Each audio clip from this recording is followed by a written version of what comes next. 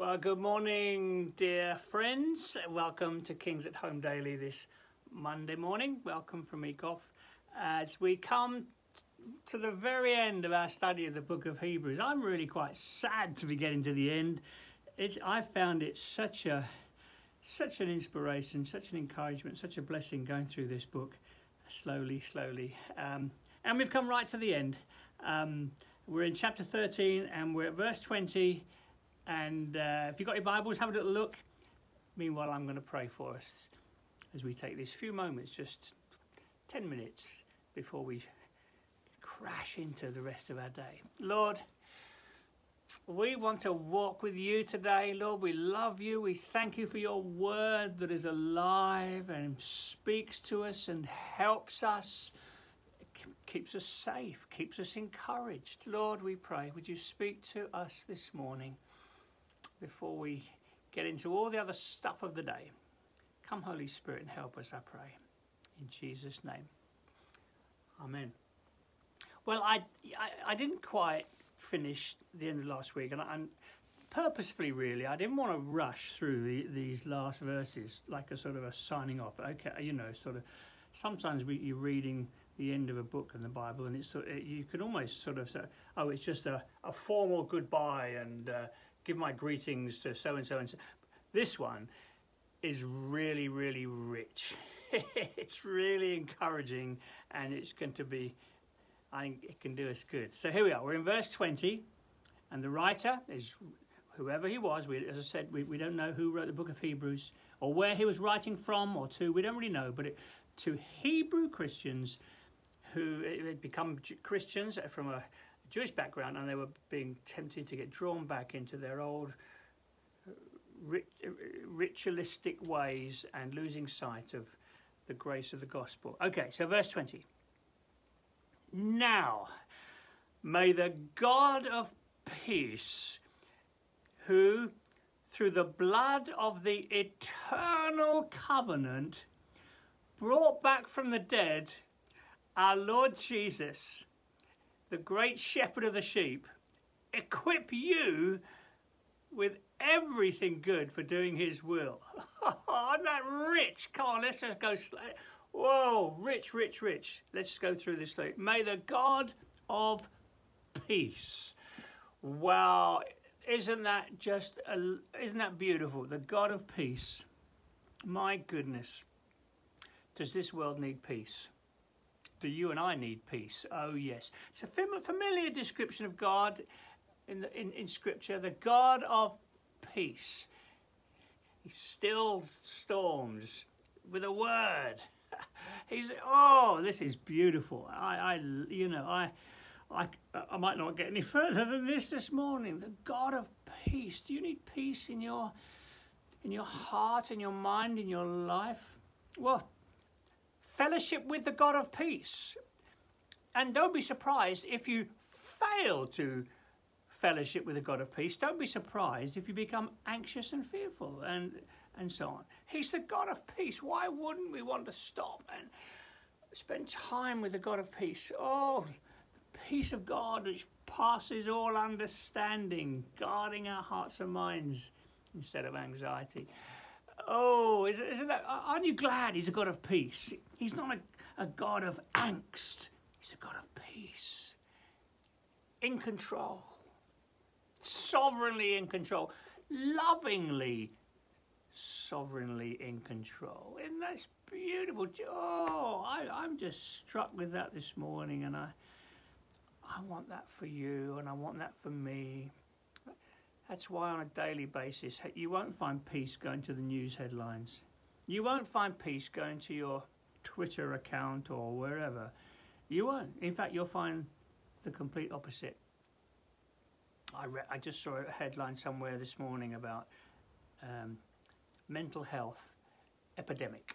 That was the words, mental health epidemic in this country. Oh, the God of peace. How people need the God of peace. How you and I need the God of peace. This is why we don't miss out on fellowshipping together. Don't miss out on daily devotion to the Lord Jesus, whether it's with us here online or on your own. Don't miss out fellowshipping with the God of peace.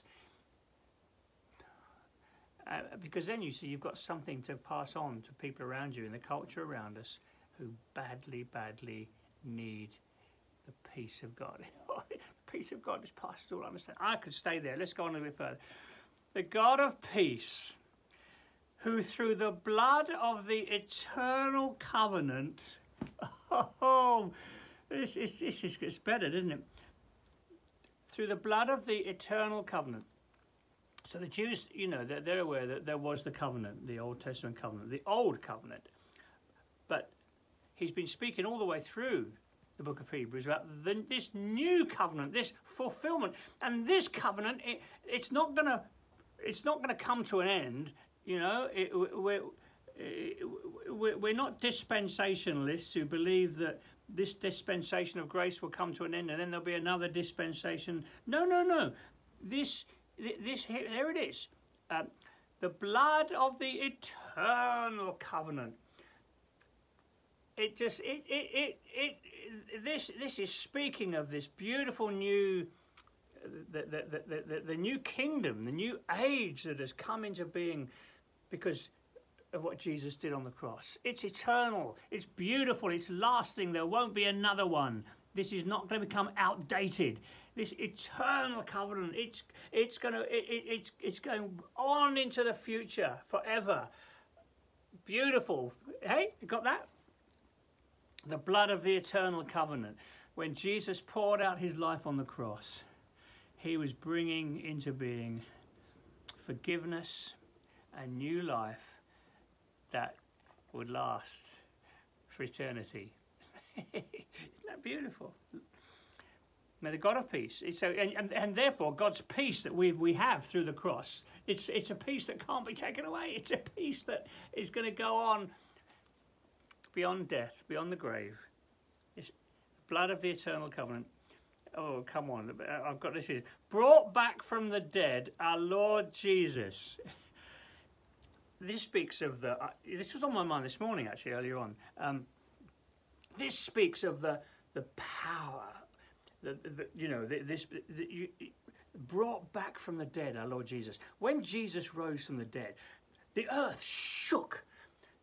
There were shock waves through the land and through the spiritual realm. You remember some tombs were opened and rocks split in half. This is speaking of the power.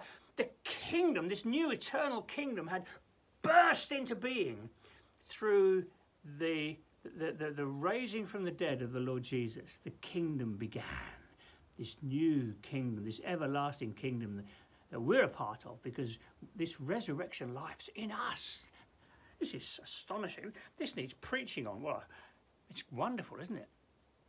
God of peace, who through the blood of the eternal covenant brought back from the dead our Lord Jesus. Wow. Jesus is magnificently alive. So the power of the resurrection is the power that you and I can draw on. He's going to speak about that in a moment. This is the power that is available to us. Jesus is alive. He's alive today for you and for me. And we need to live in the good of that and not be blown around with anxiety and fear that is so prevalent in the world. Oh dear, my time's nearly gone. Brought back from the dead, our Lord Jesus, the great shepherd of the sheep. We've had power, now we've got kindness. The resurrection, boom, this wonderful demonstration of the power of God, the power of the kingdom breaking in, the earth shaking as the kingdom bursts out. Shepherd of the sheep. Tenderness. Isn't that beautiful? Time's gone. Lord Jesus, thank you. This wonderful gospel. Lord Father, thank you. You're the God of peace. And thank you that through the cross we have peace with God. There was a time when we didn't have peace with you, when we were cut off, when we were just going our own way. Thank you. This gospel of peace. Thank you, because of the blood of the Lord Jesus, we have peace with God. this new covenant, this covenant of grace, this covenant of forgiveness, of undeserved love and forgiveness. Oh, thank you that this is ours. We want to live in the good of it today, Lord. Go with us, I pray. Those of us who need peace, Lord, we want to fellowship with you today. We want to know your peace. Those of us who are anxious, fearful, help us to fellowship with you. May your peace be in our hearts today, because you are in control of not just today, but the future, even beyond death. Lord Jesus, go with us. We want to walk and live carrying your peace with us wherever we go today. In Jesus' name. Amen. I overshot, sorry, got carried away. Hope you can join us tomorrow. We might be finishing the book tomorrow. Come and see if we get through these last few verses. Have a good day.